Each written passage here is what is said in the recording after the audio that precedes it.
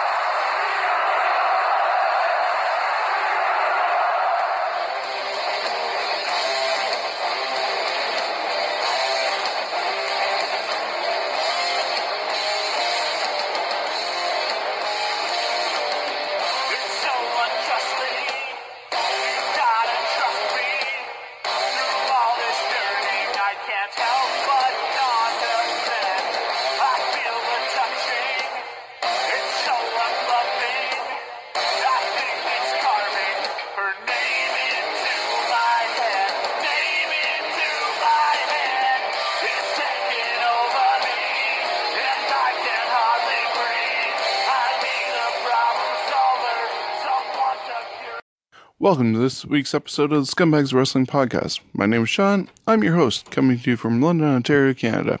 On this week's episode, we look at the Smash Wrestling calendar with action starting again tonight in Montreal. We'll hear part 2 of the Enzo Amore panel from London Comic Con, and then get into the major event news from WWE and do predictions for NXT War Games and Survivor Series happening tonight and tomorrow. Thank you for joining me. Be sure to subscribe to us, like us, and share it with your friends and family so they can listen to us as well. You join us on Twitter at Scumbags Canada and over on Instagram, Scumbags Wrestling. And for sure on Facebook with our Scumbags Wrestling podcast page and our Scumbags Wrestling group page. We'll be right back after these short messages. If you're looking to get into the wrestling business, check out the Tyson Dukes Wrestling Factory. This school is located right here in London, Ontario, Canada. Learn from one of Canada's best wrestlers around. It's located at 309 Exeter Road, and it's open Monday, Wednesday, and Thursday, 6 p.m. till 8:30 p.m. The Tyson Dukes Wrestling Factory, teaching the new generation of hopefuls into superstars.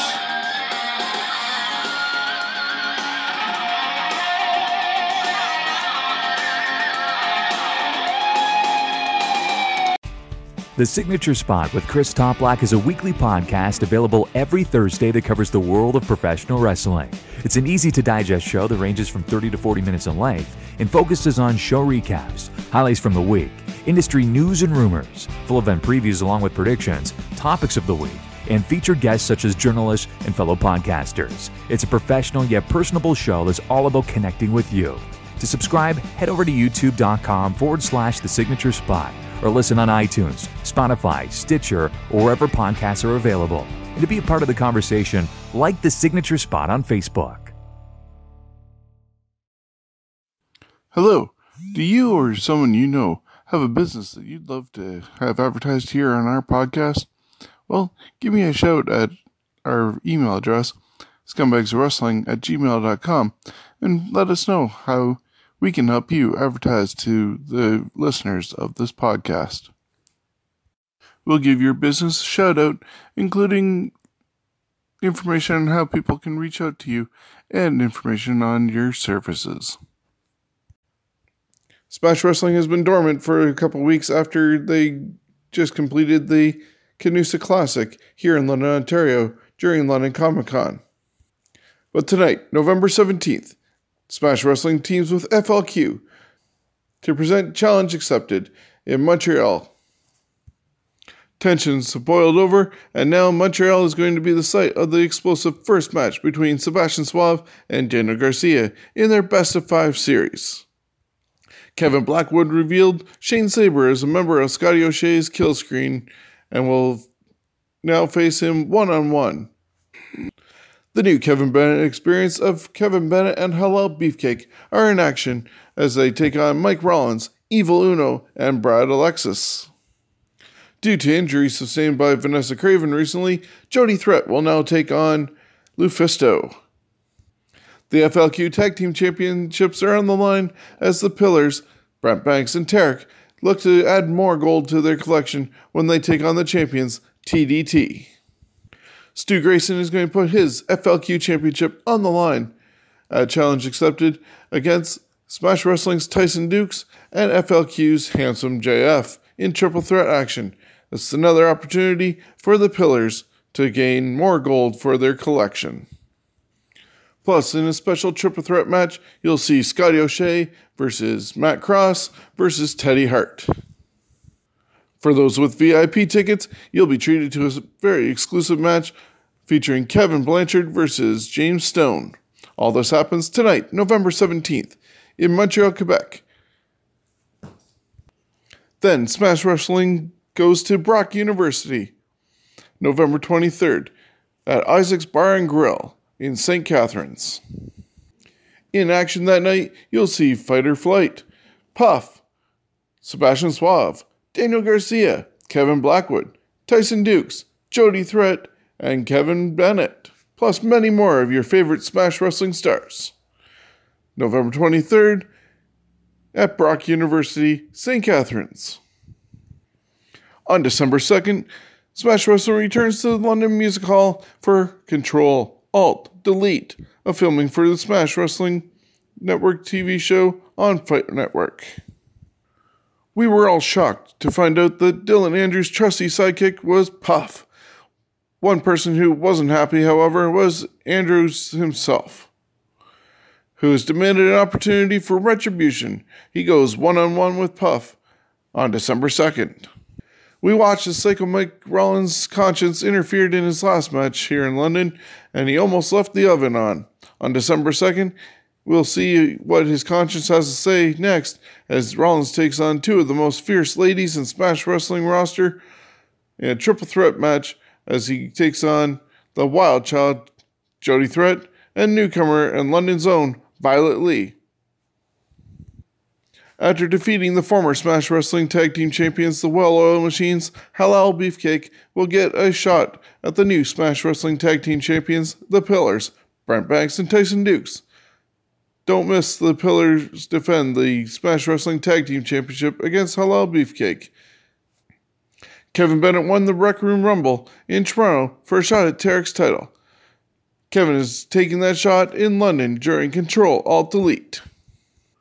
Match number 2 of the Daniel Garcia and Sebastian Suave Best of 5 series will happen at the London Music Hall.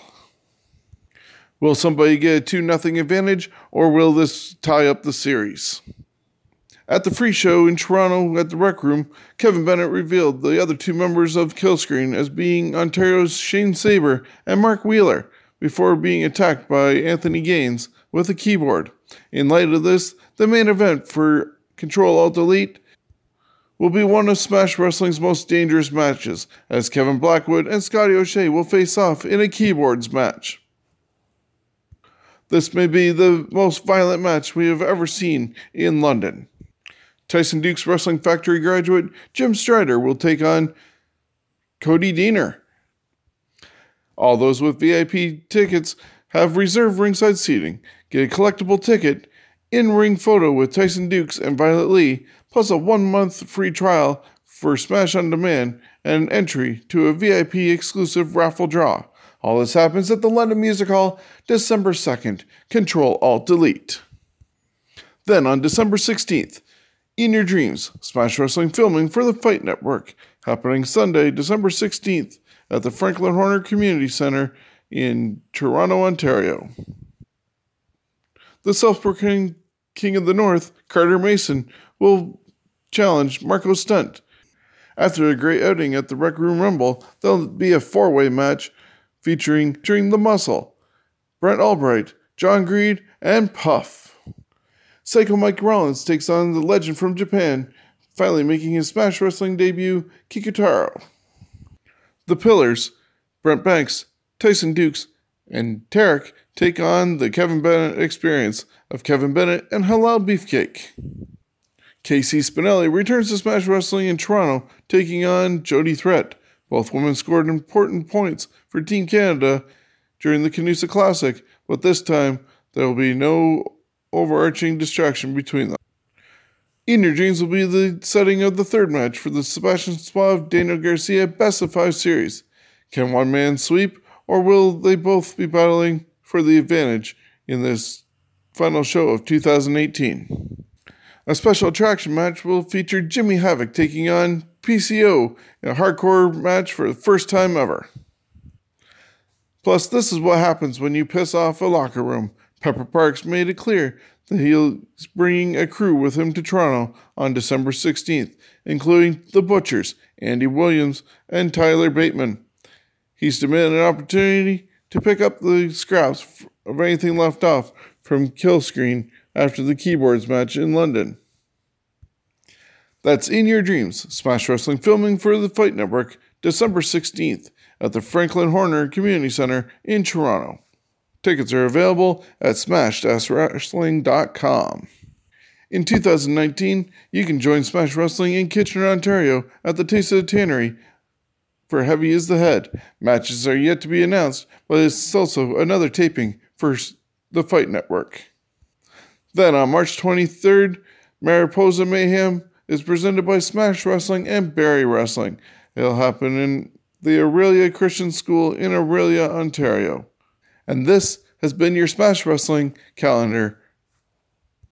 Last Sunday in Toronto, Ring of Honor and New Japan Pro Wrestling presented Global Wars.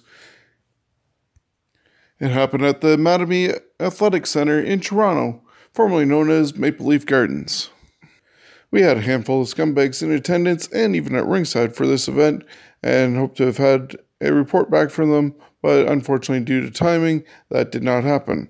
However, here are the results of what happened that evening.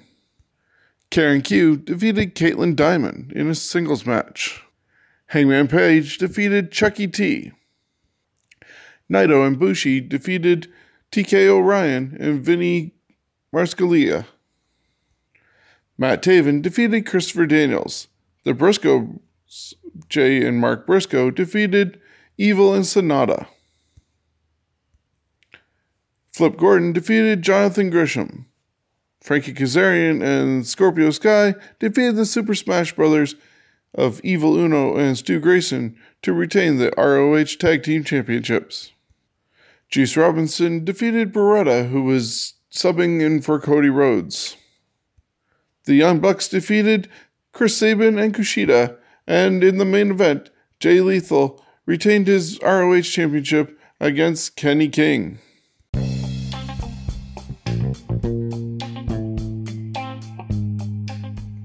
Are you looking to get your own Scumbags Wrestling t-shirt or the Scumbags Podcast t-shirt?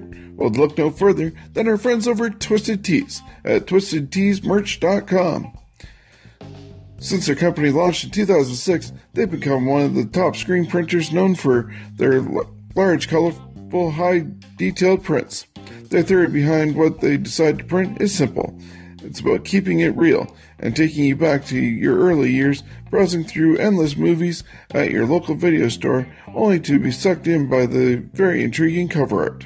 Even if the movie itself wasn't so great, it's that original cover that will always remain locked inside your head. Over the years, they've become even more creative with introducing limited edition designs. With the amazing feedback they receive from their Warriors and Zombies hoodies, as well as their button-up work shirts, they will bring you even more one-of-a-kind designs. All of their products are screen printed and embroidered directly in their shop. They don't use any outside sources to produce their goods, nor do they use cheap iron-ons. They guarantee heads will turn when you wear Twisted Tees to your next outing. Twisted Tees also provides printing for Kill Effect, Shockstock, Monsters of Schlock, Shadow Windbrook, and Vagrancy Films. So look out for Twisted Tees online, once again, at twistedteesmerch.com, and get your own Scumbags of Wrestling t-shirt for just $25.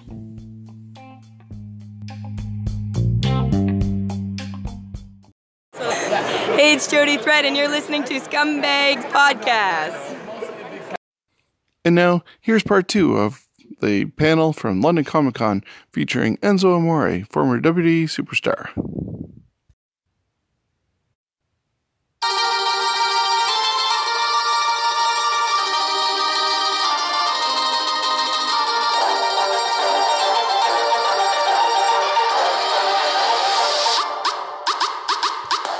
You're soft, you slop. They calling me Pop. I'm rolling in bands, you riding around, and I'll beat up your lot. Hey, dog, pros wanna cop, but they are just not on me. I'm up in the club, stacking the ducks, and stuff in the lot. I'm hot like sauce. You soft like balsa. You ain't heard of me? Well, you probably are. Nice to meet you. So good to see you. Bros wanna act hard, you need to take it easy.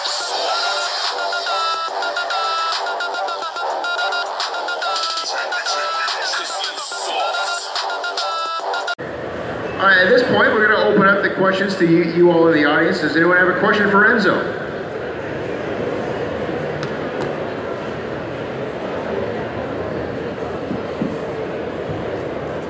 What is your favorite WWE moment?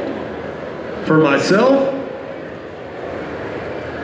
My favorite WWE moment for myself is when I wrestled in Madison Square Garden. It was crazy because me and Big Cass grew up going to Madison Square Garden shows our whole lives. My grandpa took me when I was a kid. I saw Bob Backlund get beat by Diesel in 8 seconds, right? Now that was a valuable life lesson for me in wrestling, because when I look back at pro wrestling, as I was in the locker room and I was backstage, I want you to think about what I took from that night. There was 8 matches on that card, okay? There was probably about 20 to 30 wrestlers in that Madison Square Garden show when I was only a kid. I was about 8 or 9 years old.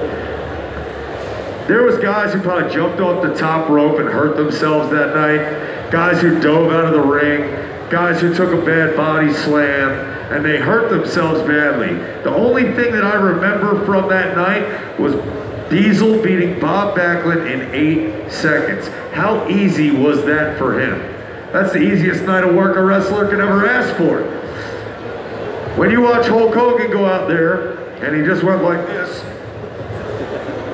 and people went nuts, there's a lot of money in that. The Rock, if you smell, and everybody says it with him, right? The Rock with the elbow, the dumbest finisher ever. Take the elbow pad. Right? There's a dance to that. Santino with the deal, right? These things, I realized when I was backstage, it ain't about wrestling moves. It ain't about jumping through the ropes, showing everybody I can work. All right? Write on the internet all you want about Enzo and his wrestling abilities. Thank you. It bodes well for me, trust me. What my job was to put a wig on, right? And when you kick me in the face, I take the kick and I go, and I fall. The wig flies in the air, all you people will laugh way harder than if I did a dive through the ropes, all right? So I realized in that moment at Madison Square Garden, looking back at it in retrospect, that 8-second easiest night of Diesel's life was the only thing I remembered. And my job as a pro wrestler is to make you remember me. How do I do that? The best way to do it is to introduce yourself.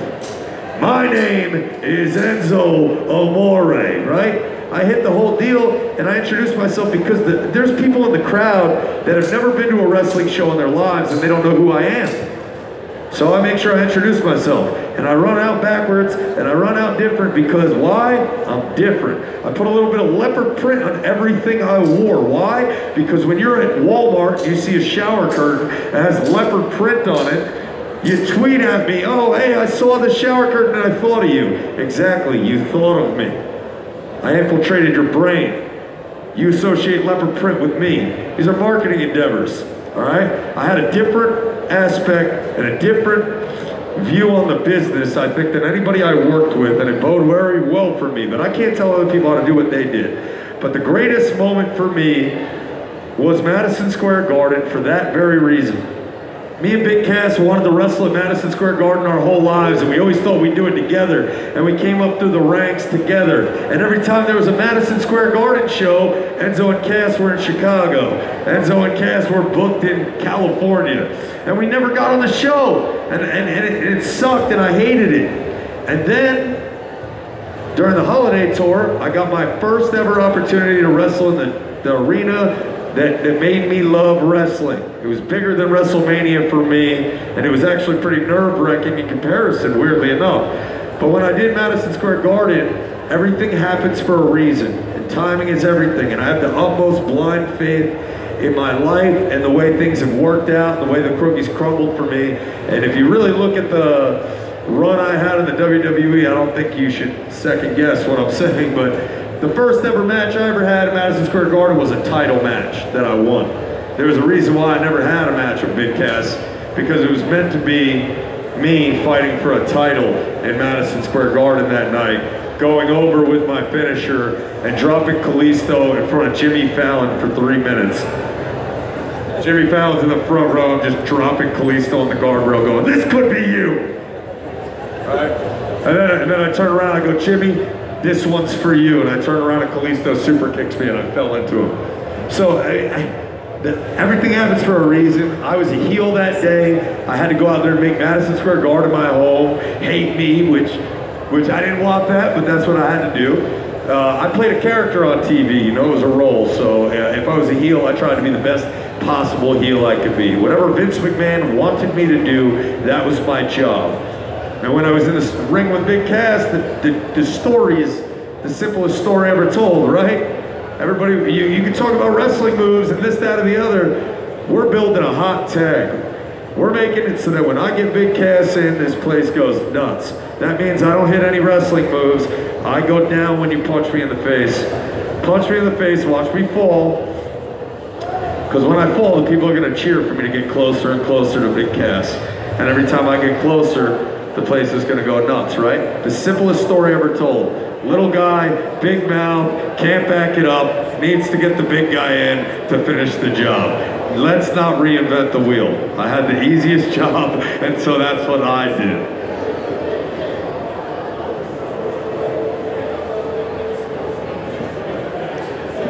WWE is kind of well known for having that constant touring schedule.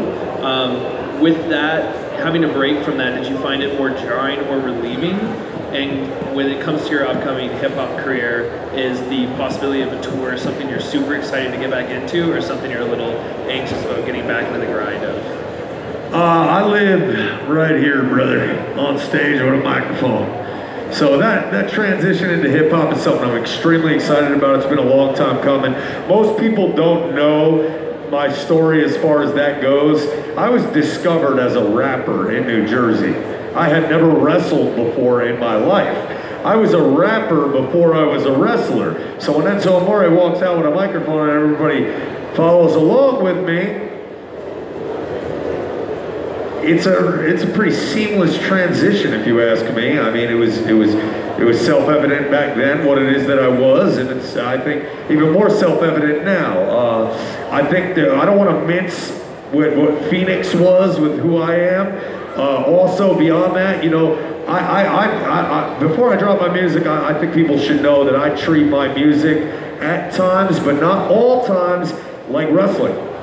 It's propaganda. Some of it's real, some of it's not.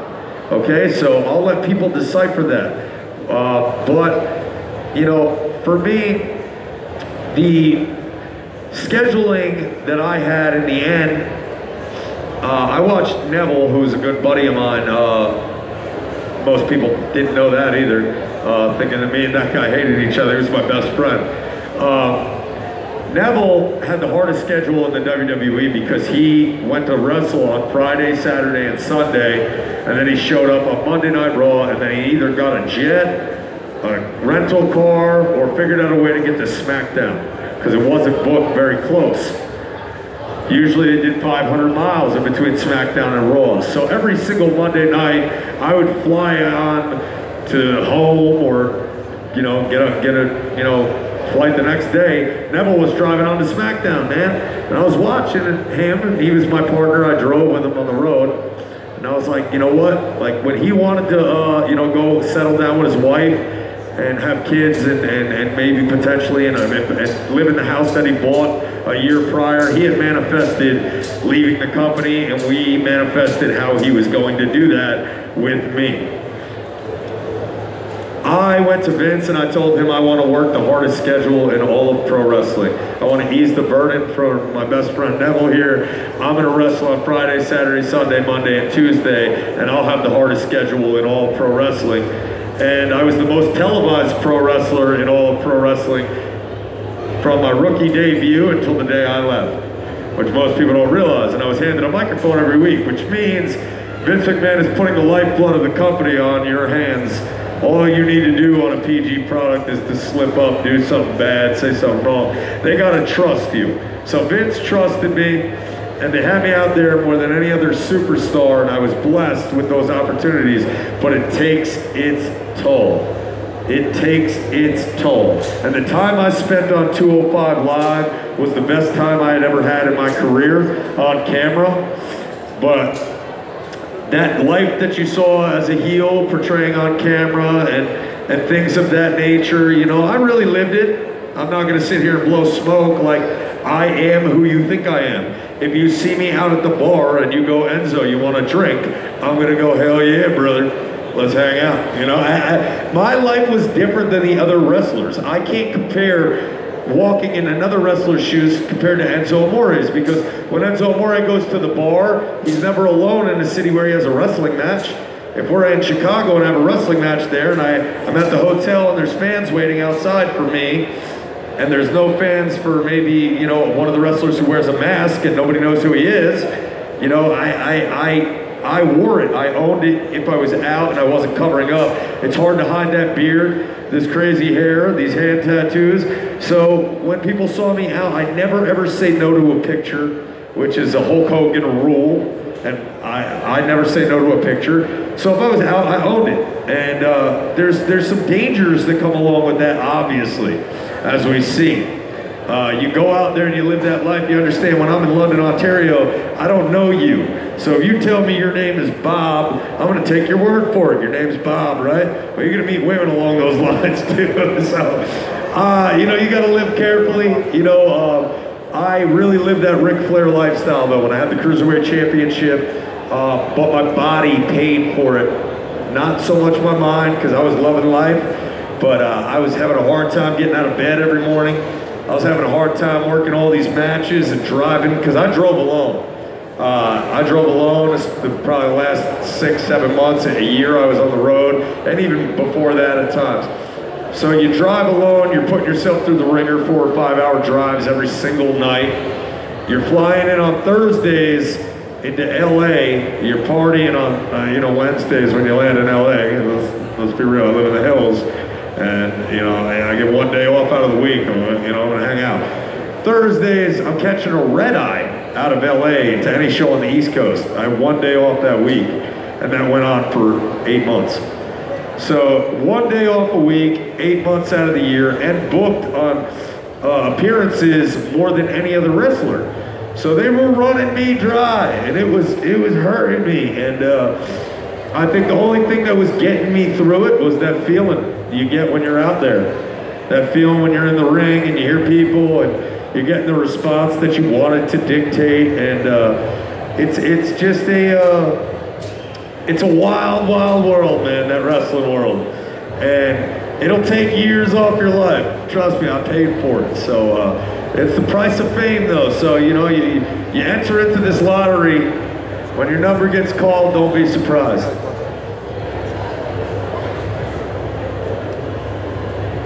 So my question, I guess, would be, what do you think killed the CWC to the 205 Live crowd? Was it the constant changeover of ropes and ring mat? What could bring back the 205 Live cruiserweights to what they were in the CWC, since you wanted to go to 205 and work the hardest schedule possible? I think the reason why I wanted to work 205 Live was because if you look at the locker room when I was in NXT, it was pretty much the same as when you get to the main roster. And I never wrestled before I got to the WWE elsewhere. So if you look at the CWC, that's a whole locker room of guys I've never even locked up with, right? And they're a locker room of guys who have to sit at home every single week on Friday, Saturday, and Sundays, and they get flown to TV on Monday Night Raw and Tuesday SmackDown, so they only work 2 days a week. And wrestlers, we get paid to wrestle. So if you're not working, you're not making money, right? So these guys are only working 2 days a week. Well, despite any preconceived notions of what you heard, I've had a great relationship with the cruiserweights in the locker room, and they'll definitely probably tell you the same thing. The reason why is because when I came into the cruiserweight division, it was a plan that I had manifested literally on paper, talked to Vince about with the music and the opportunities to do our own live tour. When a guy like me comes into the cruiserweight champion division, people are going to be skeptical. The guys in the locker room, the fans. I was sure as shit. I knew exactly what I was doing. So I sat them down and I talked to the boys for the first time. I said, thank you for letting me be here. We're going to go on tour. We're going to have our own tour, and you guys are going to get work on Fridays and Saturdays and Sundays. And you know, we're going to make Cruiserweight Division great again. Jobs. No, I'm playing. So it was about putting food on the plate for these guys, and that's how you earn their respect. I earned their respect because I already had it based on what I was doing out there, getting reactions in a certain. But then I earned their respect more when I kept my word, and the ratings went up. People got paid more money, literally, like those heel tactics. A lot of times, heel tactics on TV, as I learned from Michael Hayes, P.S. Michael Hayes, you ever heard of him? He's a WWE producer. He told me when I was first becoming a heel, something I was pretty much aware of, but he said, just take facts and ooze them out of your mouth, cocky. Right? So how does that work? So if I'm the champion, that makes me the best in the world. That's a fact. It doesn't matter what you think. You think I can't wrestle? I'm the best in the world right here. That's what this thing says. That's a heel, right? Well, as a heel, I'd be out there with a microphone saying, hey, the 205 ratings just went through the roof. And I'm not lying. Why don't you go look at the Forbes article that just came out last week, because the network buys are going up. And then the guys in the locker room, they're going on a cruiserweight tour for the first time ever. People had faith in the vision, because confidence is contagious, make no mistake about it. But when you believe in yourself so much like I do, other people start to believe in you too. So that's it. And were you asking about what's going on with it right now though? Yeah, like... I've never watched 205 Live or a Cruiserweight show, not even when I was on it, ever. And I've never watched myself, ever. I've never seen my WrestleMania match, ever. I don't watch myself. It's the Roddy Piper school of thought. If it felt good out there, don't watch it. All right? That's what I did, and it worked. Other guys, they sit there on Twitter and Instagram directly after their matches. They read the comments. They battle back. They block people. I didn't read anything that anyone ever wrote about me. I never Googled my name, ever. I went to work and I had a job, and I just did that job. And I know that's hard pressed for a lot of people to believe, but maybe that's why you get a cup of haze. I don't know. But you know, for me, I was having the time of my life, and if it felt good, I didn't watch it. If something bad happened in the ring, or there was a mess up, or something happened, I would watch that back. If I had a really bad match, I'll watch that back. But you know what? I never had a really bad match. So.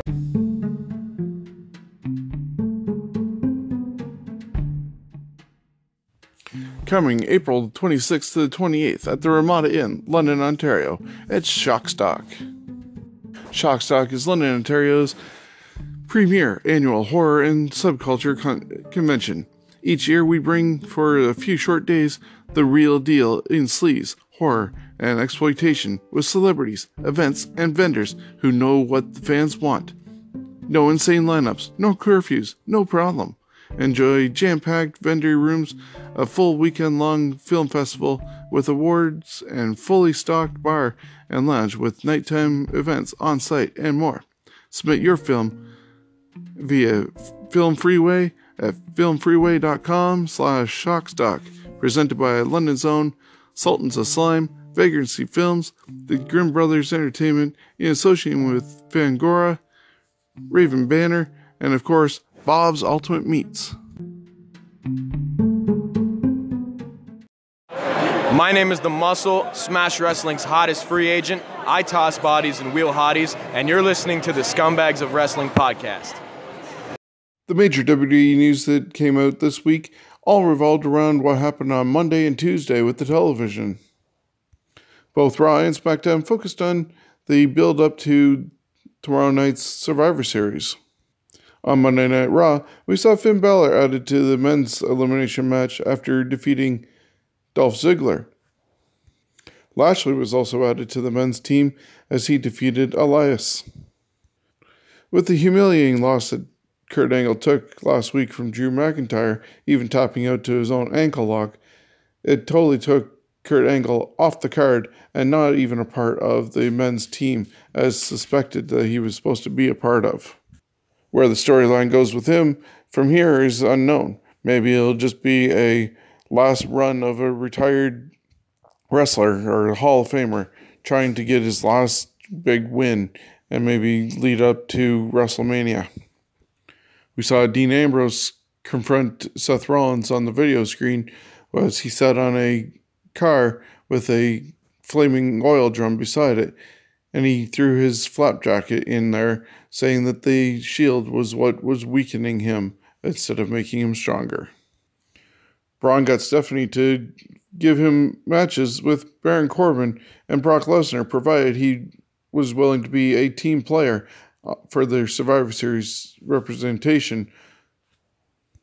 Depending on how things work out at Survivor Series, we can very much see where Braun Strowman's TLC match and Royal Rumble matches are going to be laid out, facing Baron Corbin and Brock Lesnar, respectively. Earlier in the night, Ronda Rousey had mocked, in almost a heel fashion, Becky Lynch for being a millennial and loving avocado on toast and all the other things that millennials love, even though she is a millennial herself. Later, Ronda would regret those words as she was attacked backstage by Becky Lynch, who had her in a armbar and beaten down before Becky made her way to the arena to confront the ring that was full of Raw women superstars.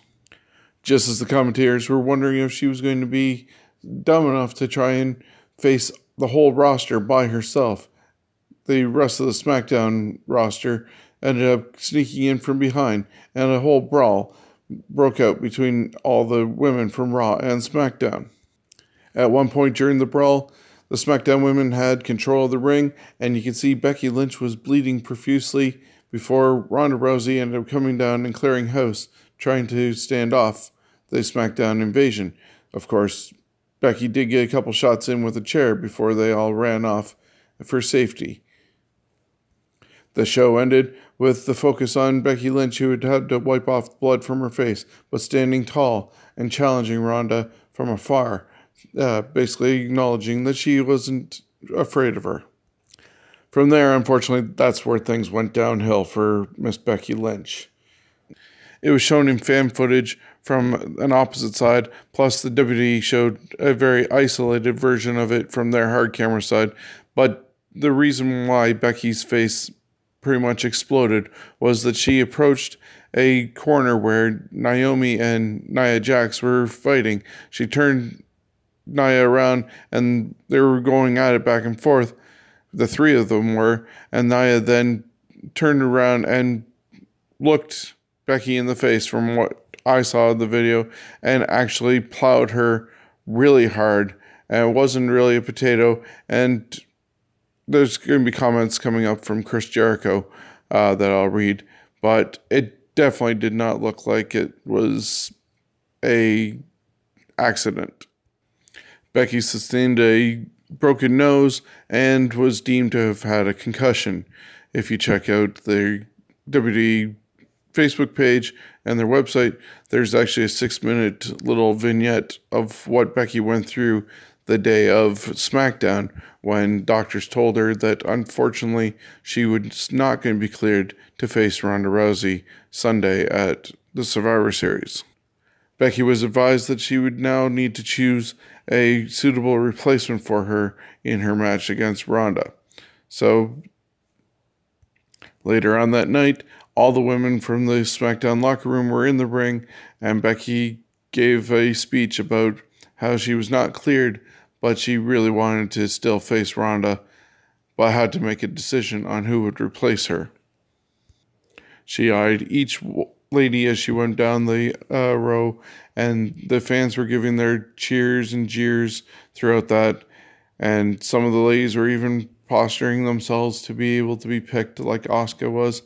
Unfortunately for Asuka, it was not her chosen, and instead it was Charlotte, who Becky has just finished a huge feud with, and they shook hands and even hugged, possibly out of respect, and possibly with something else going to unfold this Sunday.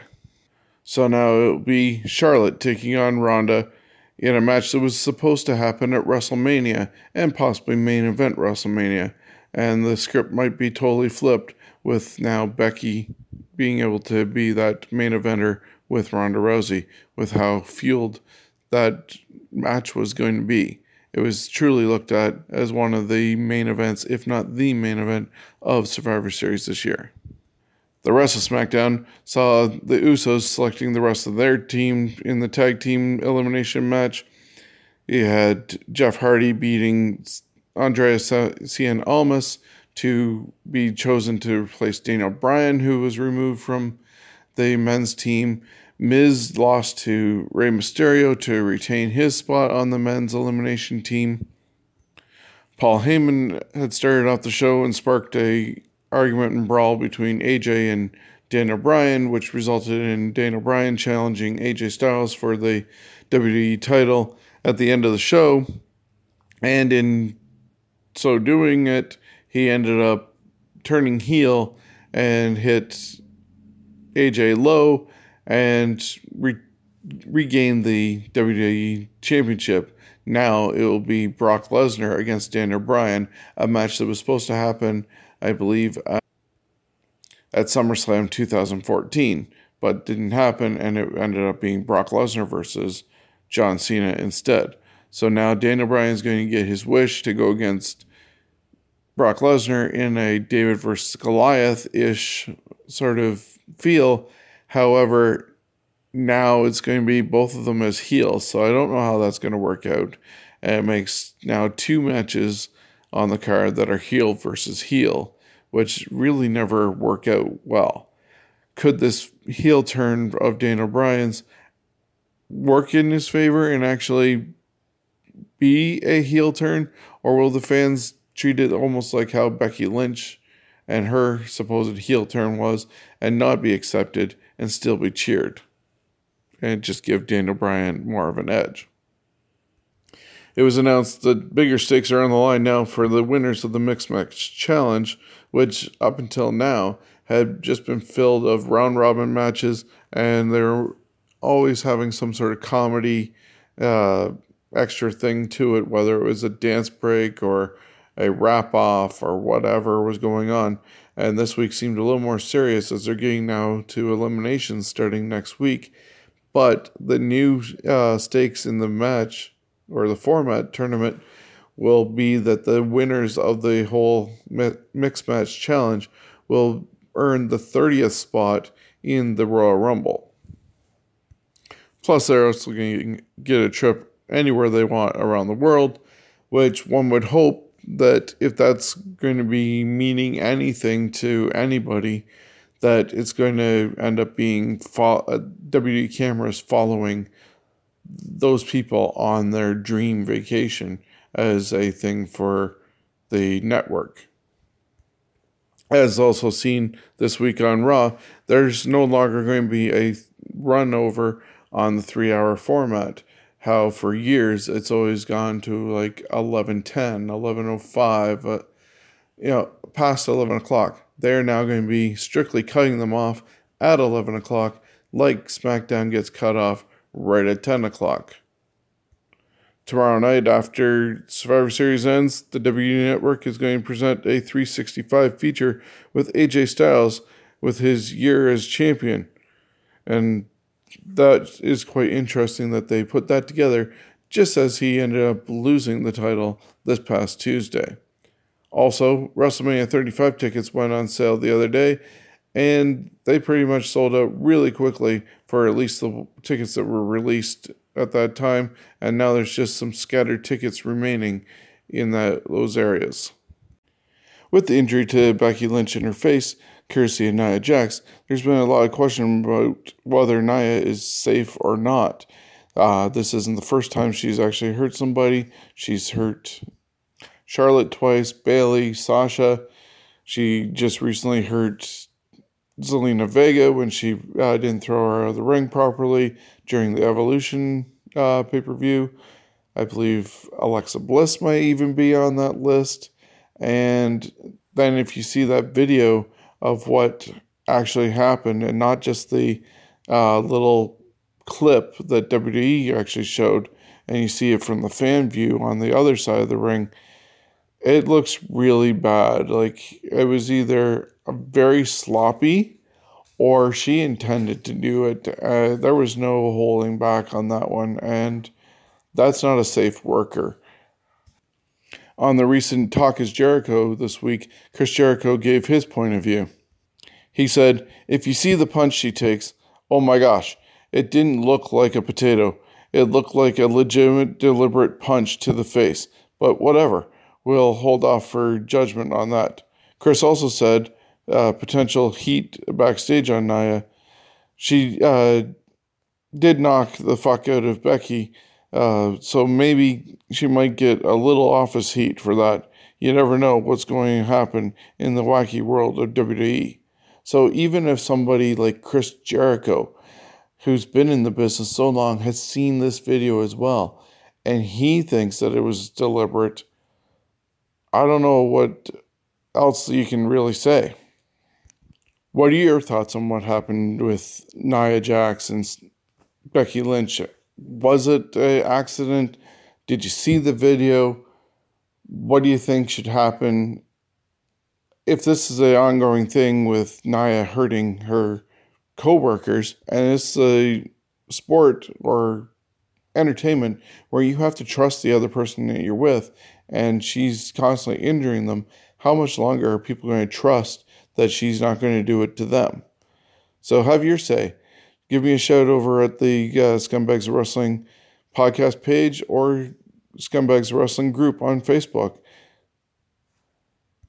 Yo, this is Tarek. You listen to Scumbags of Wrestling. Punch, kick, chop, done.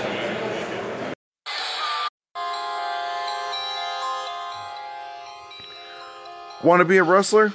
The time is now to join the Tyson Dukes Wrestling Factory. The first class is going to graduate in October, and it's going to leave a lot of open space. Learn from one of Canada's best wrestlers and trainers around. Tyson has been wrestling since 1997 and has wrestled for Blood, Sweat, and Years, Border City Wrestling, Ring of Honor, Impact Wrestling, WWE, was part of the first Cruiserweight Classic, and one of the longest reigning champions for Smash Wrestling. Tyson just recently spent a week in Florida as a guest trainer at the WWE Performance Center. The Tyson Dukes Wrestling Factory is located at 309 Exeter Road in London, Ontario, and is open every Monday, Wednesday, and Thursday evening from 6 p.m. to 8:30.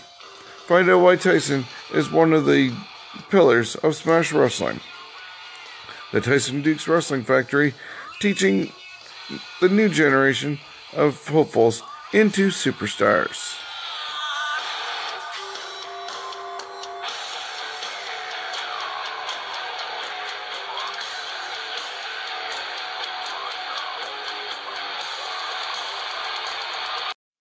Hello, do you or someone you know have a business that you'd love to have advertised here on our podcast? Well, give me a shout at our email address, scumbagswrestling@gmail.com, and let us know how we can help you advertise to the listeners of this podcast. We'll give your business a shout out, including information on how people can reach out to you and information on your services. Hey, you're listening to Scumbags Podcast. It's your boy Aiden Prince.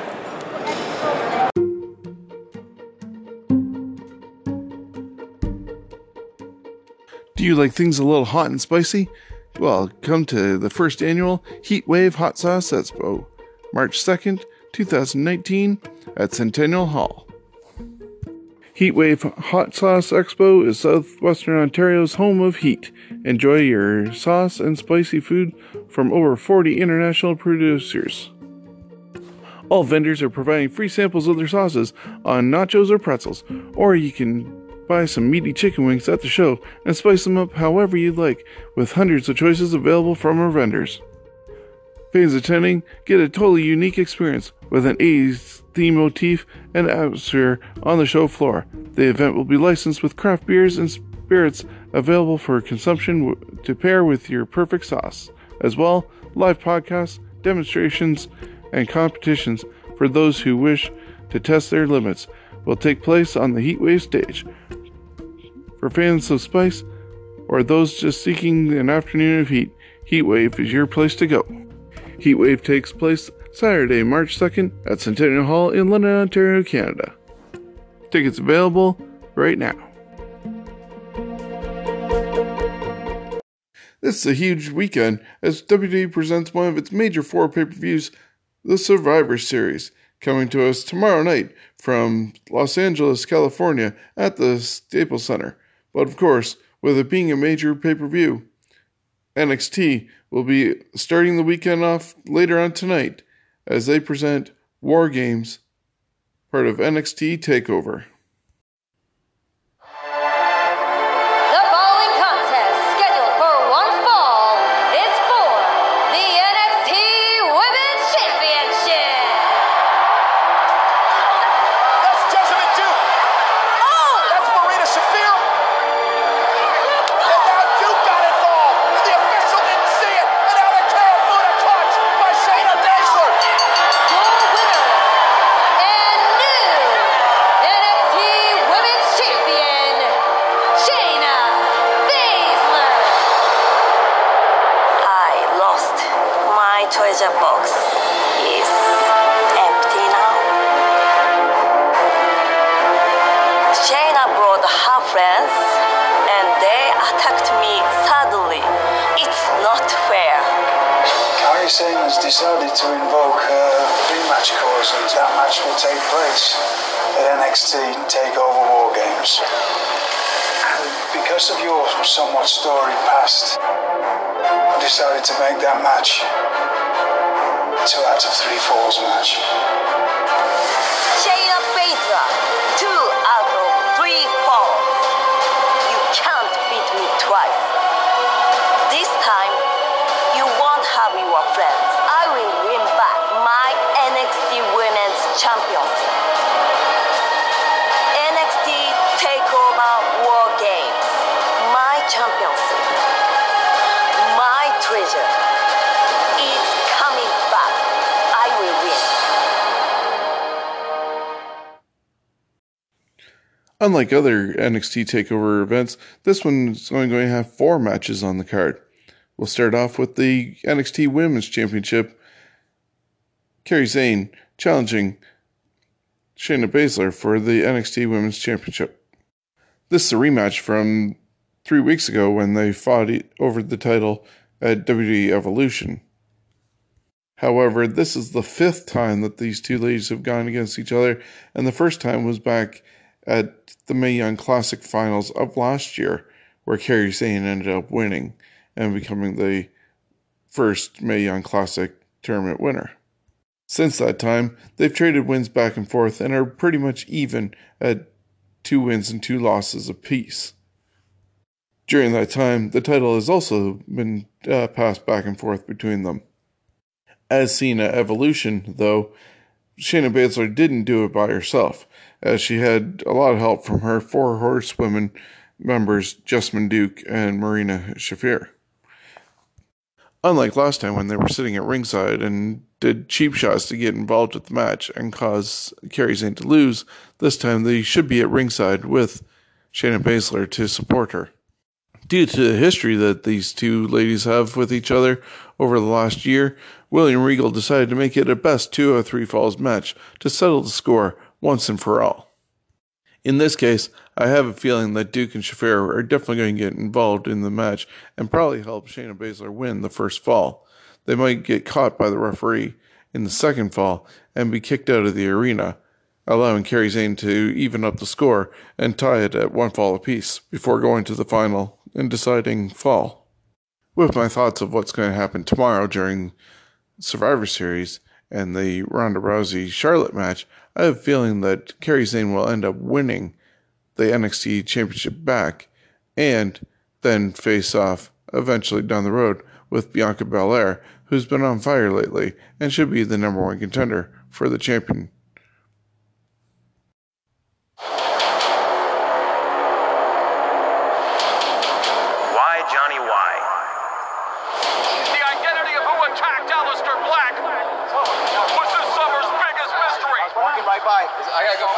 Did you attack Aleister Black? This was the path I took the night you were found laying. Look into my eyes. You'll know your answer. The fog of suspicion yet to be lifted on really anyone on the NXT roster. I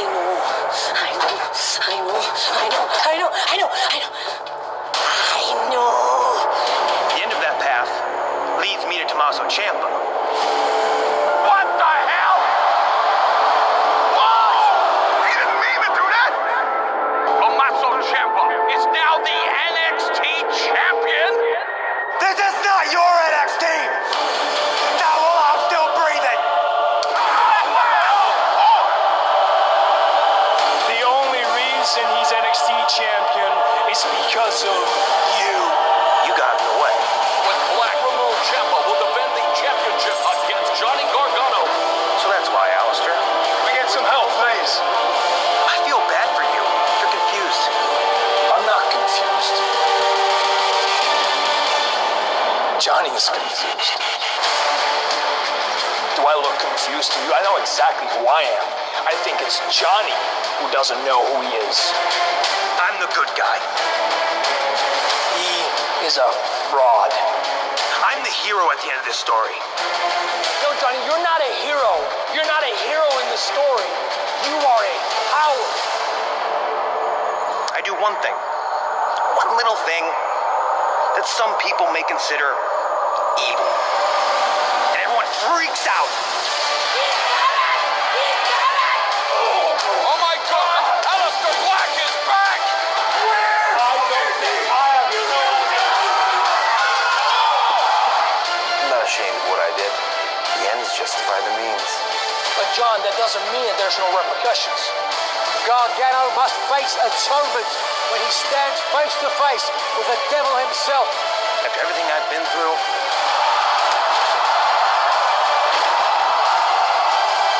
I'm not scared of you. I want him to wake up realizing the error of his ways. What I've learned is Emotion makes you do sometimes crazy things. around here,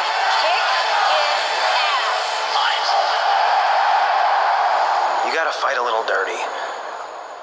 I live in a dark place, Aleister. I'm not afraid of dark anymore. Johnny got consumed. Actually, I'm kinda starting to like it.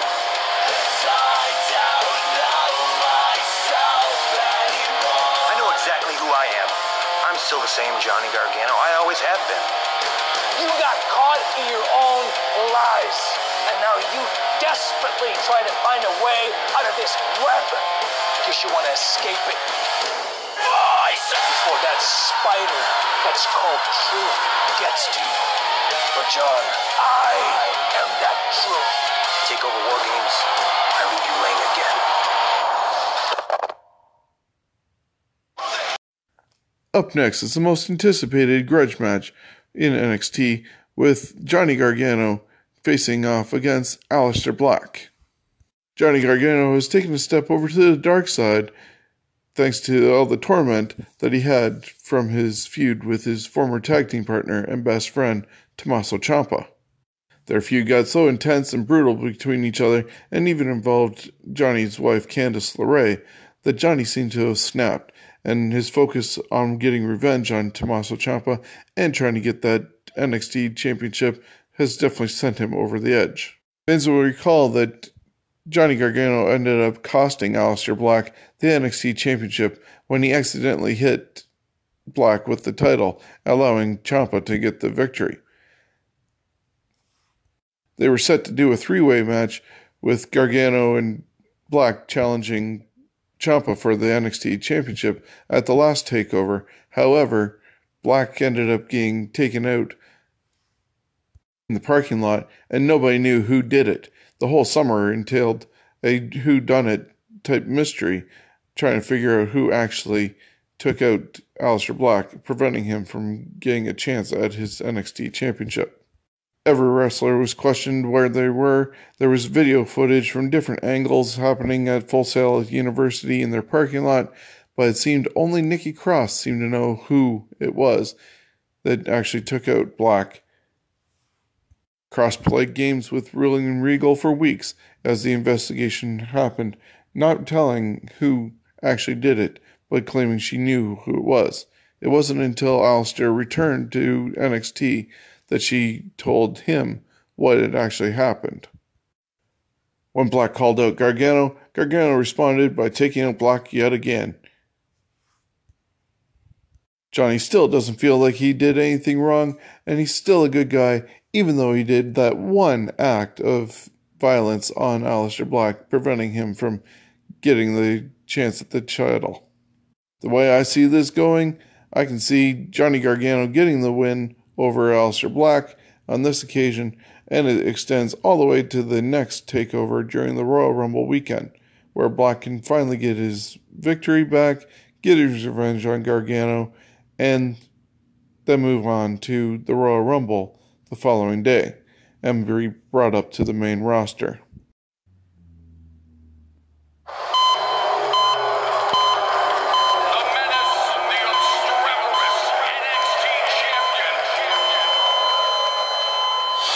Don't you stare at the champ's title. When you're at the top, they will always try to chop you down. I have a feeling that his reign of terror, well, it's just getting started. Be careful and stay out of the champ's spotlight. Look at how much he loves that NXT championship. Your NXT champion, Tommaso Ciampa. Hit it! You believe that you're a bad, bad man, don't you? Really? What the people want at War Games is an experience. Give the dream a moment with you and the NXT championship.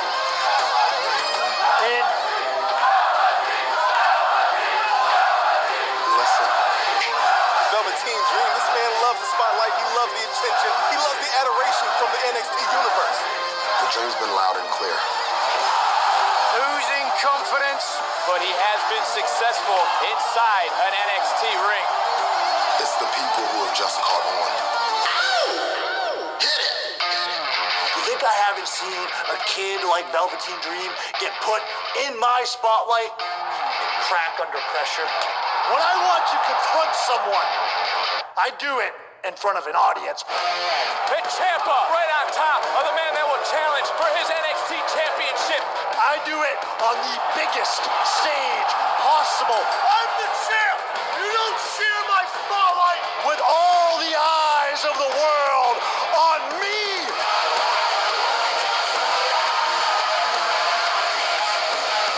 It doesn't get any more perfect than this. Los Angeles. NXT goes Hollywood. With the entire world watching, Do the lights get any brighter? your experience ends. One shot at the NXT Championship. My legacy, the next thing you know, the Ciampa legacy. Tommaso Ciampa taken out by Velveteen Dream. Velveteen Dream has gone about this entire thing the wrong way. He didn't show respect. This means more to me than anything Velveteen Dream has ever experienced in his life. You're a smart man. You are a dangerous man, Tommaso Ciampa. But you're blind, man. That anger, that rage, all you see is red. And if you can't see the Velveteen Dream coming, you'll stay blind. Velveteen Dream sending his own message to the champion. The ultimate spotlight is the NXT Championship. She'll be on my waist, shining brighter than ever. The spotlight isn't what you think it is. Velveteen Dream cannot hang in my league. They chant his name, and he thinks he's accomplished something. People understand what the Dream is capable of. They've seen it. I soak in that spotlight. Tommaso Ciampa is a scared little man, acting like he runs the place. But there has been a lightning bolt that has struck NXT this past year. They're looking at him. Velveteen Dream, you step into my spotlight, I promise you, it will burn you to the ground. The NXT Championship is on the line as Tommaso Ciampa defends against Velveteen Dream. Ever since Patrick Clark became the Velveteen Dream, he's been on a meteoric rise in the ranks of the NXT.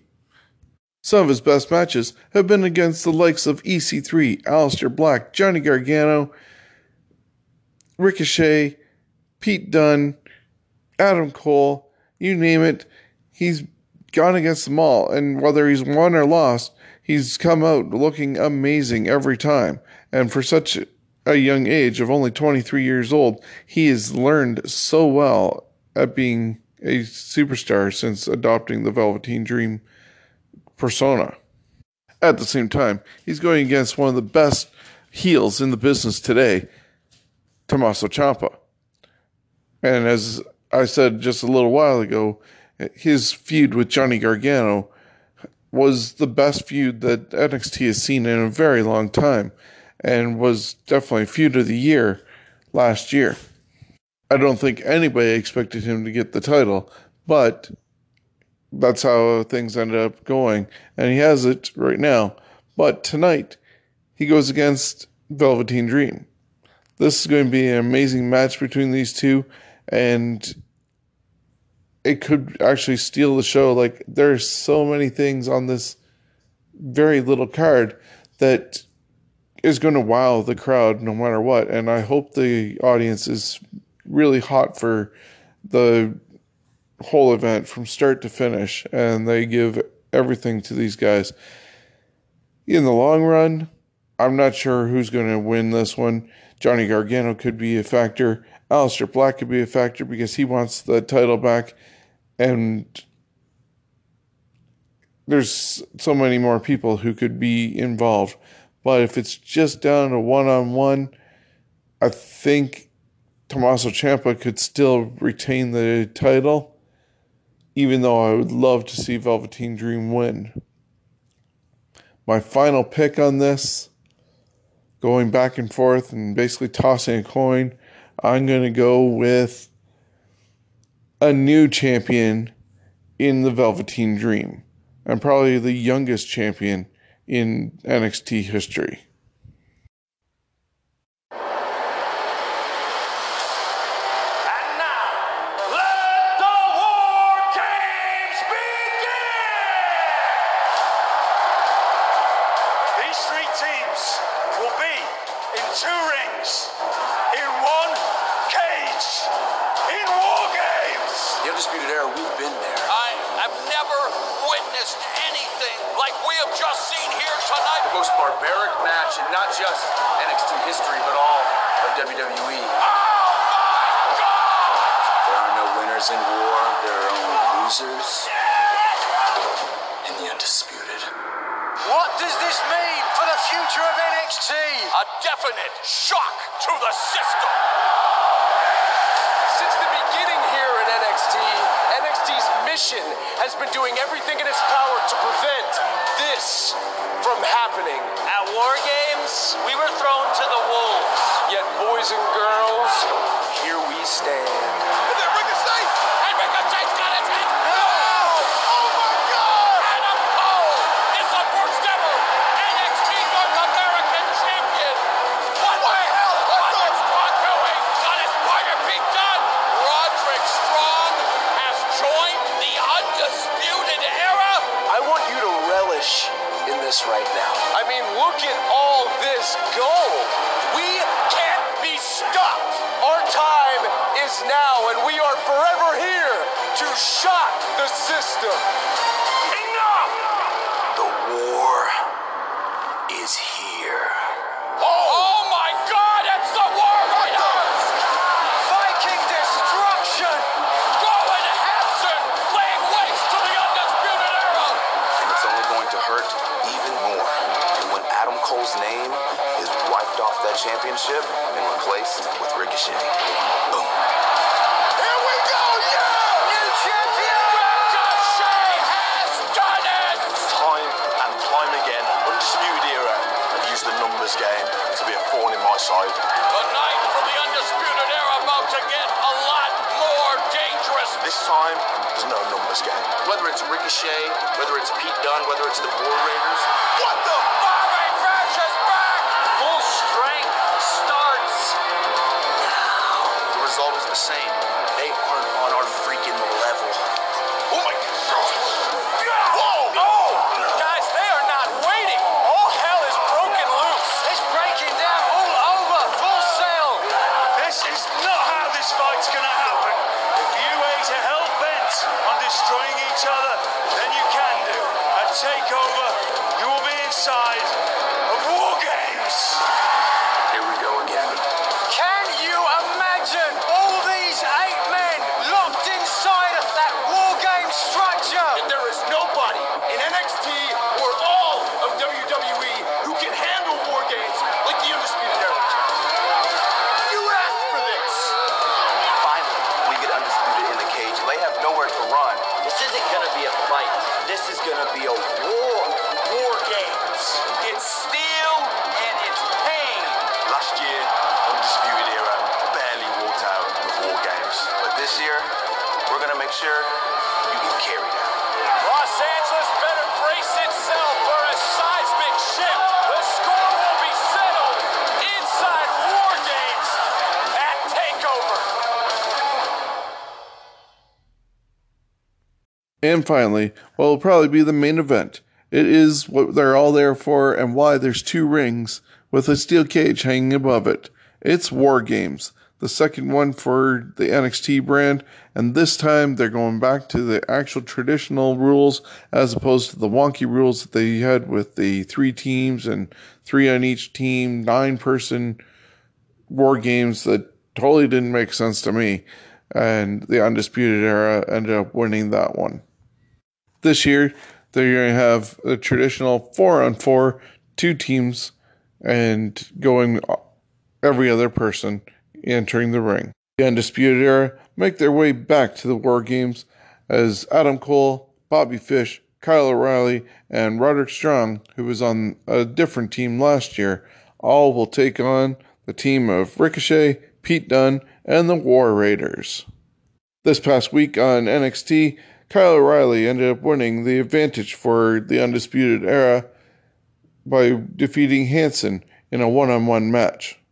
That now means that after the first period, Undisputed Era will get to send in their first member of the team and making it 2-on-1 before the other side can send in their second member.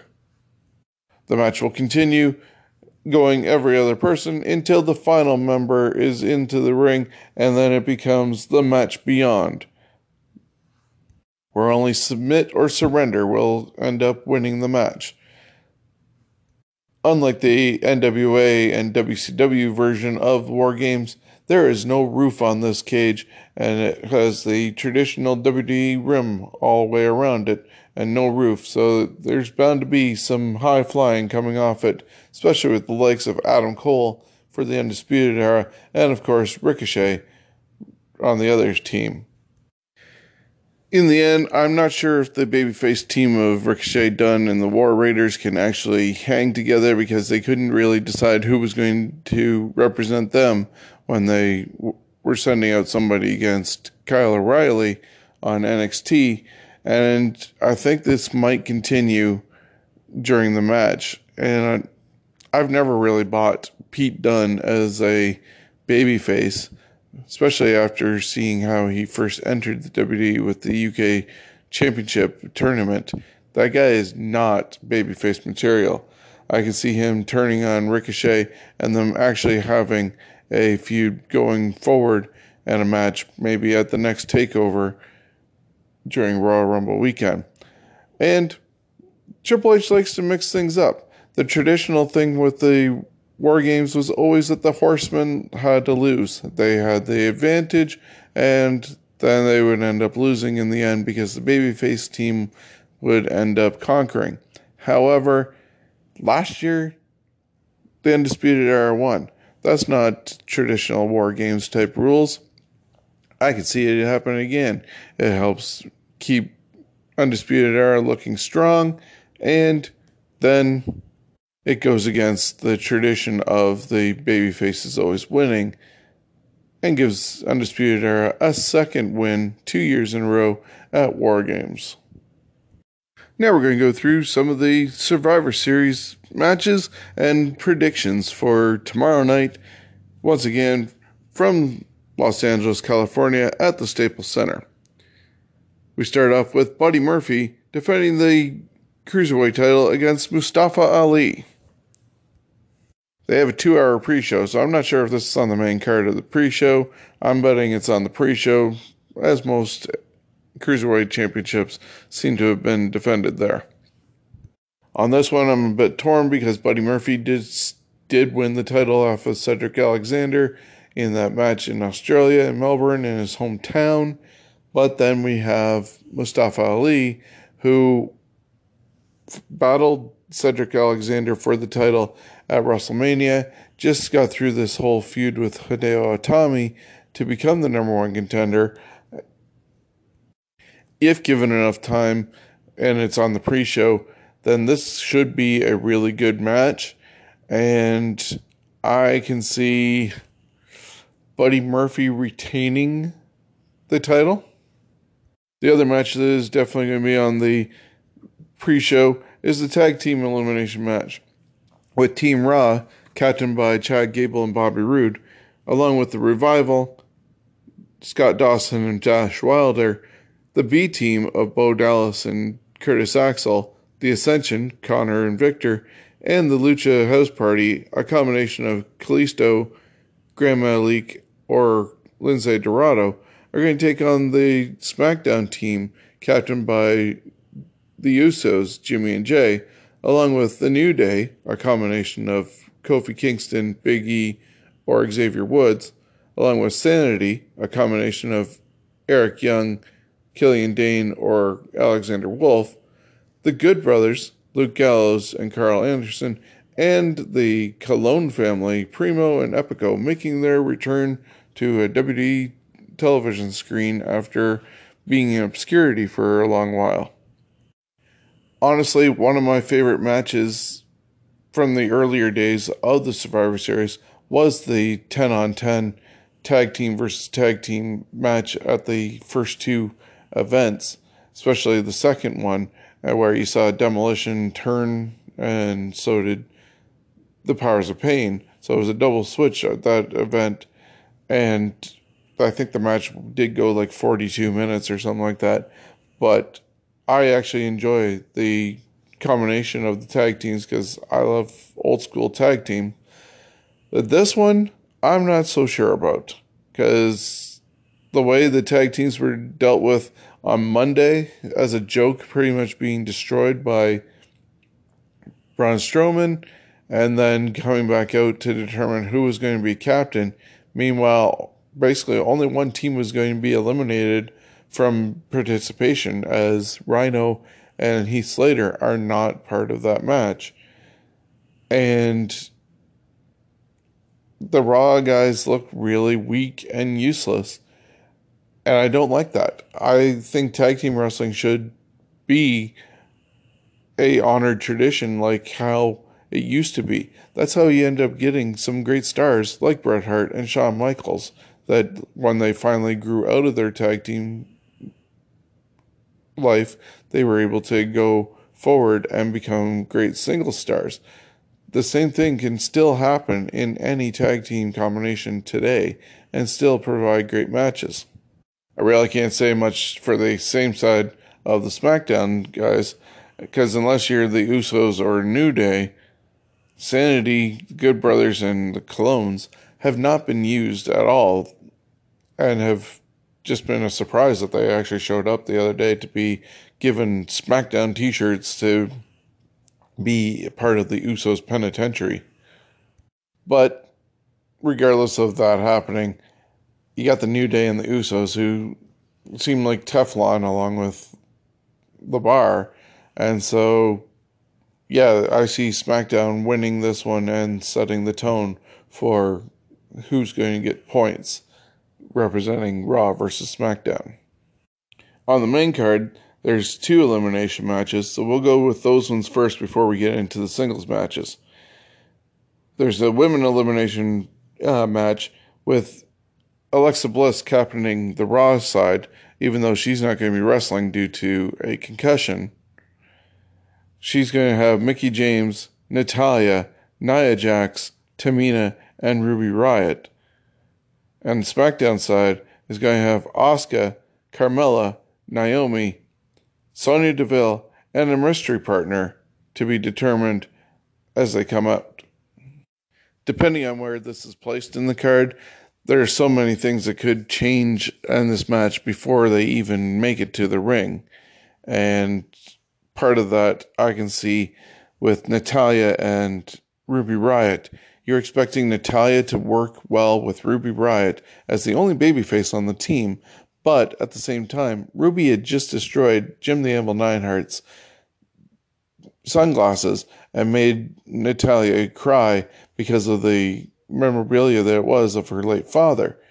Now you're expecting them to be on the same team. I can see that possibly becoming a brawl before the match even happens, and then you need 2 more spots, allowing maybe Bayley and Sasha Banks to fill them to complete that team. If not, there's going to be a lot of dysfunction on the Raw brand side of things, and they're going to be down probably 2 people instantly. Also on the Raw side of things, depending on what the office and everybody feels about what happened with Nia Jax and the incident with Becky Lynch on Monday, her treatment during that match could determine what the actual feeling is backstage. Right now, they've been set up to look like a powerhouse team to go and wipe out all the women.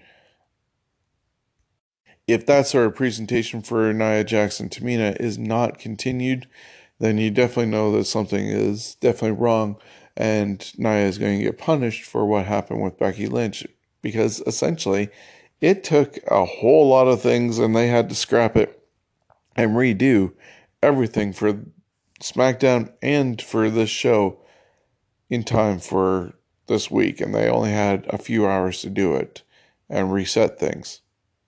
As for the other side, you got Asuka, Carmella, and Naomi, who are former champions. Sonya Deville, who's recently, I guess, turned face because Mandy Rose came out and questioned why she was included in the team and Mandy wasn't. And a mystery partner who nobody knows about. Asuka's been teaming lately with Naomi, and her stock has gone so far down that nobody would ever believe that she was once a dominant champion and have a 500-plus day undefeated streak. And you got Carmella, that since she lost the title, has dyed her hair darker and become a fan favorite out of nowhere, teaming with R-Truth. So all of their stock has gone really far down. And unless the mystery partner is some sort of game changer that nobody saw coming, I see the Raw side winning this, and barring any punishment by Tamina and Nia, especially on Nia's behalf, they should dominate the whole match, regardless of the others being eliminated. And it could end up being a two-person wiping out one whole team, even if Natalya and Ruby take themselves out. So my pick is the women of Raw winning the women's elimination match. The men's elimination match has Raw with team captain Baron Corbin not wrestling in this match, having Dolph Ziggler, Drew McIntyre, Finn Balor, Bobby Lashley, and Braun Strowman on the Raw side, going against The Miz, Shane McMahon, Jeff Hardy, Rey Mysterio, and Samoa Joe. I'm really not a fan of this Raw versus SmackDown sort of format, especially when it comes to elimination matches, because of the fact that you have faces and heels trying to work together and supposedly represent their brand for absolutely no reason at all, because there has not been any incentive of, you guys get blank if the Raw side wins, or SmackDown gets something if they win. There's no advantage given to anybody for main eventing a pay-per-view or draft picks or anything like that. And so you have guys who are going to have to try and work together that hate each other on a normal basis. And it just doesn't make any sense. Bobby Lashley is kind of floundering even now as a heel. Him doing his narcissist act is still not getting over. For whatever reason, they can't seem to find what will get over for him, even though he was successful the first time he was there. Finn Balor has been squashed so much since coming and returning from his injury. And then you got Braun Strowman, who promised to be a good boy and do as he's been asked to do, provided he can get so that he can get his hands on Baron Corbin and eventually Brock Lesnar. And he's teaming with two guys that he was just in a 6-man tag feud with the Shield with, but then has since had them turn his back on him, especially after Drew McIntyre gave him the Claymore kick. Like, that team in itself is ready to implode. And then the SmackDown side, you get the arrogance of Miz, Shane McMahon, who snuck into the World Cup tournament, is now the best in the world, Jeff Hardy, a returning Rey Mysterio, Samoa Joe, who doesn't like anybody, and you're missing Randy Orton, who's been attacking Rey Mysterio all over the place. So even that side's got dysfunction. How they're even going to all work together is beyond me. And I could see Baron Corbin costing the Raw side their match out of accident because of, as I was saying, I can see Baron Corbin causing some issues with Braun Strowman and getting him counted out and costing the match in the future against himself.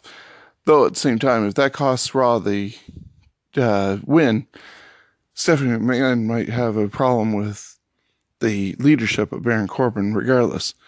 They just have to find some way of protecting Drew, because he seems to be the number one heel coming out of Raw eventually. Randy Orton can also get involved and cause issues on the SmackDown side.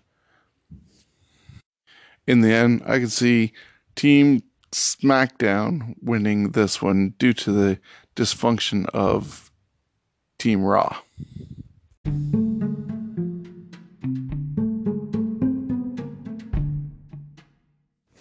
Canada's original and best horror weekend, Shockstock, the all-nighter Frighter, comes to London Ramada in April 26th to the 28th. Already announced for the event is Sleazy P. Martini of Gwar, and he's coming to Shockstock 2019. So you want to meet the manager with the mostest? You're going to get your wish. The Art of Clown, David Howard Thorne, makes his way to Shockstock. Don't you dare miss it. April 26th to the 28th, 2019, London, Ontario, the Ramada Inn. It's Shockstock. Here for WWE Now, and on Tuesday we learned that SmackDown Women's Champion Becky Lynch would not be able to face Raw Women's Champion Ronda Rousey at Survivor Series due to an injury, but we have gone from one highly anticipated match to another as Lynch named her replacement in bitter rival Charlotte Flair. This is my legacy. I'm going to go there Sunday. I'm going to show that there is only one queen and one woman in the WWE, and that's Charlotte Flair. Charlotte will be representing the SmackDown Women's Division for the second year in a row at Survivor Series, and Charlotte said that she proudly bleeds blue. Rousey was still fuming after the champ's attack on Raw, and despite Becky's injury, she did not hold back after the last kicker bowed out of their Survivor Series match. Now, the rowdy champion plans to tear off Charlotte's arm and send it to Becky as a message. I know I am looking forward to this match, and you do not want to miss Charlotte Flair versus the Raw Women's Champion Ronda Rousey this Sunday at Survivor Series, streaming live on the WWE Network at 7/6 Central. The rest of the Survivor Series card consists of brand versus brand, champion versus champion matches. First up is the tag teams, with Authors of Pain, Akam and Razor, with Drake Maverick in their corner, taking on The Bar, Sheamus and Cesaro, with Big Show in their corner. I think AOP definitely need to have something happen for them, as they didn't really squash Seth Rollins to get the titles, even though it was a handicap match.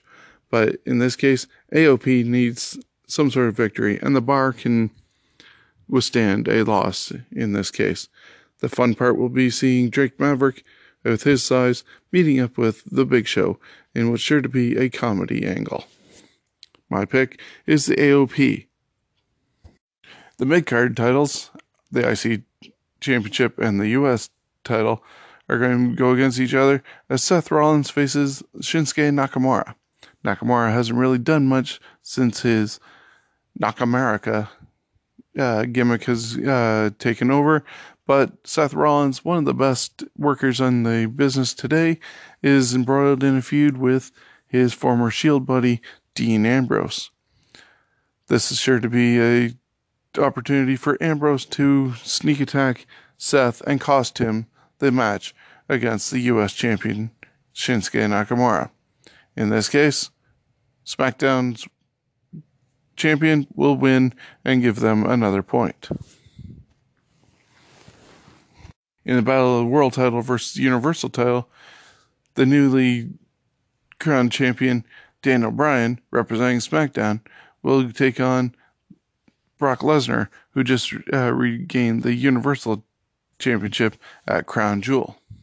This is a dream match that Daniel Bryan has wanted even before he was forced into retirement, and now it can happen since he beat AJ Styles the other day on SmackDown.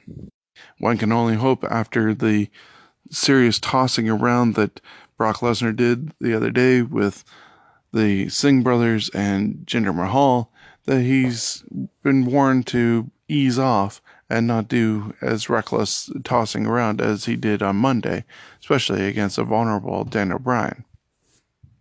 Last year, Brock Lesnar won the match, taking on AJ Styles, and it was supposed to be them again in a rematch. Who knows what will happen this time, especially now that Daniel Bryan is also a heel. So this makes two heels against each other, and it could go any way. Paul Heyman has been rumored to possibly be looking for somebody to replace Brock Lesnar, and this would keep him on TV and also possibly help Daniel Bryan with his heel turn, because I'm not sure if this heel turn will be successful, as the heel turn for Becky Lynch wasn't successful for her, and the fans actually got behind her. Maybe the fans will actually get behind Daniel Bryan as a heel with a little more edge to him, because they certainly weren't getting behind him with his face turn as he got to be able to come back. His return has been very lackluster, and apparently he was the one who asked to be able to turn heel. I think Daniel Bryan might be able to hold his own for a little while, but ultimately AJ might get involved with this match because he's not on the card, and he said that Daniel Bryan has a receipt coming to him. So it might not last too long on that end, and Brock Lesnar should get the match. And the women's match got changed thanks to Nia Jax and her reckless throwing of a punch. It was supposed to be Ronda Rousey versus Becky Lynch. And as we saw on SmackDown this past week, that Becky had to choose a replacement for her. And this ended up being Charlotte as the replacement. And that kept that match that was supposed to happen at WrestleMania being bumped up by about 6 months to tomorrow night at Survivor Series. Ideally, they could have easily put somebody like Asuka in there to reheat her up, but I have a feeling there was an initial plan with Becky and Ronda being in the match that might involve the horsewomen going against each other and facing off somehow, and that's why they ended up keeping another WWE horsewoman involved with that match. I honestly think the audience will have Shayna Baszler, Jessamine Duke, Marina Shafira, Sasha Banks, Bayley, and Becky Lynch all in the audience representing their chosen horsewoman, and might even get involved in a melee on the outside. Not that Becky can do too much unless she has a last minute clearing in time for taking some sort of bump tomorrow night. But I see this being the initial setup for horsewomen versus horsewomen, whether it's at the Royal Rumble or at WrestleMania, where they could put the Royal Rumble match as Becky against Ronda. So, in the end, I do unfortunately see Ronda Rousey winning. They're not going to give her a loss until a later date, most likely WrestleMania, if it's going to happen at all, because she's also said that she wants to eventually have children, so who knows how long she's going to be in the game, and WrestleMania will mark her 1 year of being with the company. And if all this comes true, Raw wins once again the bragging rights for the company. So those are my predictions for tomorrow night at the Survivor Series. See what you think. Share with me your thoughts on Facebook. Have you checked out our latest Scumbags of Wrestling t-shirts? We have the original Superstars of Wrestling inspired Scumbags logo, the Raw's War inspired parody logo, plus now a Survivor Series podcast logo, and a few other logos inspired by Brock Lesnar's Suplex City and property of Scumbags of Wrestling t-shirts. All our t-shirts are made by Daryl over at Twisted Tees. You can find him at twistedteesmerch.com. All the shirts are printed right there in his shop in Elora and have amazing quality and first-rate technology to produce these amazing t-shirts. All our t-shirts come in a variety of different colors and can be purchased for $25 each.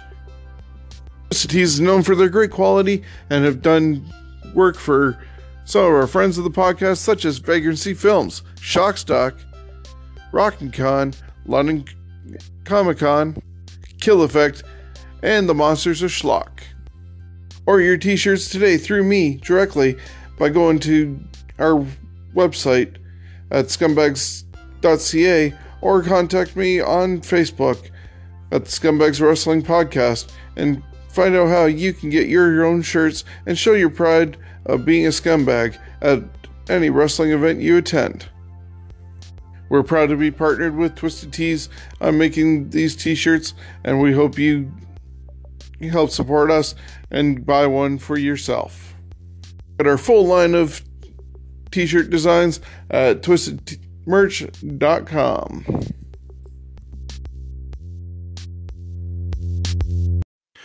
Thank you for joining me for this week's episode of the Scumbags of Wrestling Podcast. My name is Sean, and I'm glad you joined us.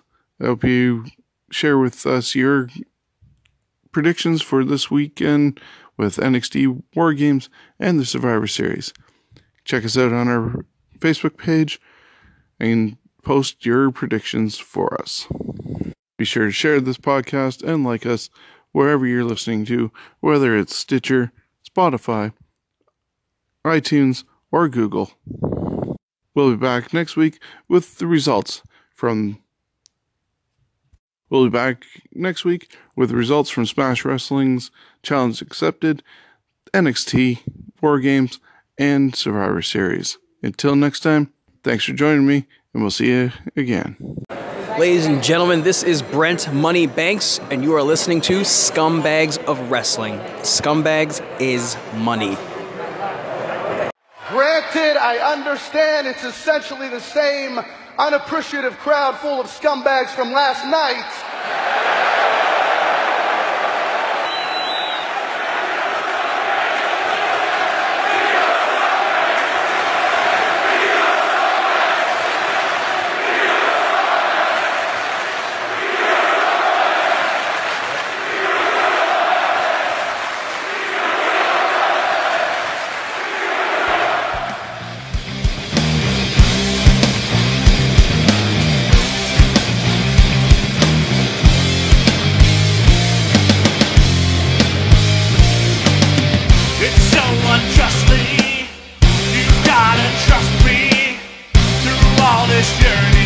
Can't help but condescend.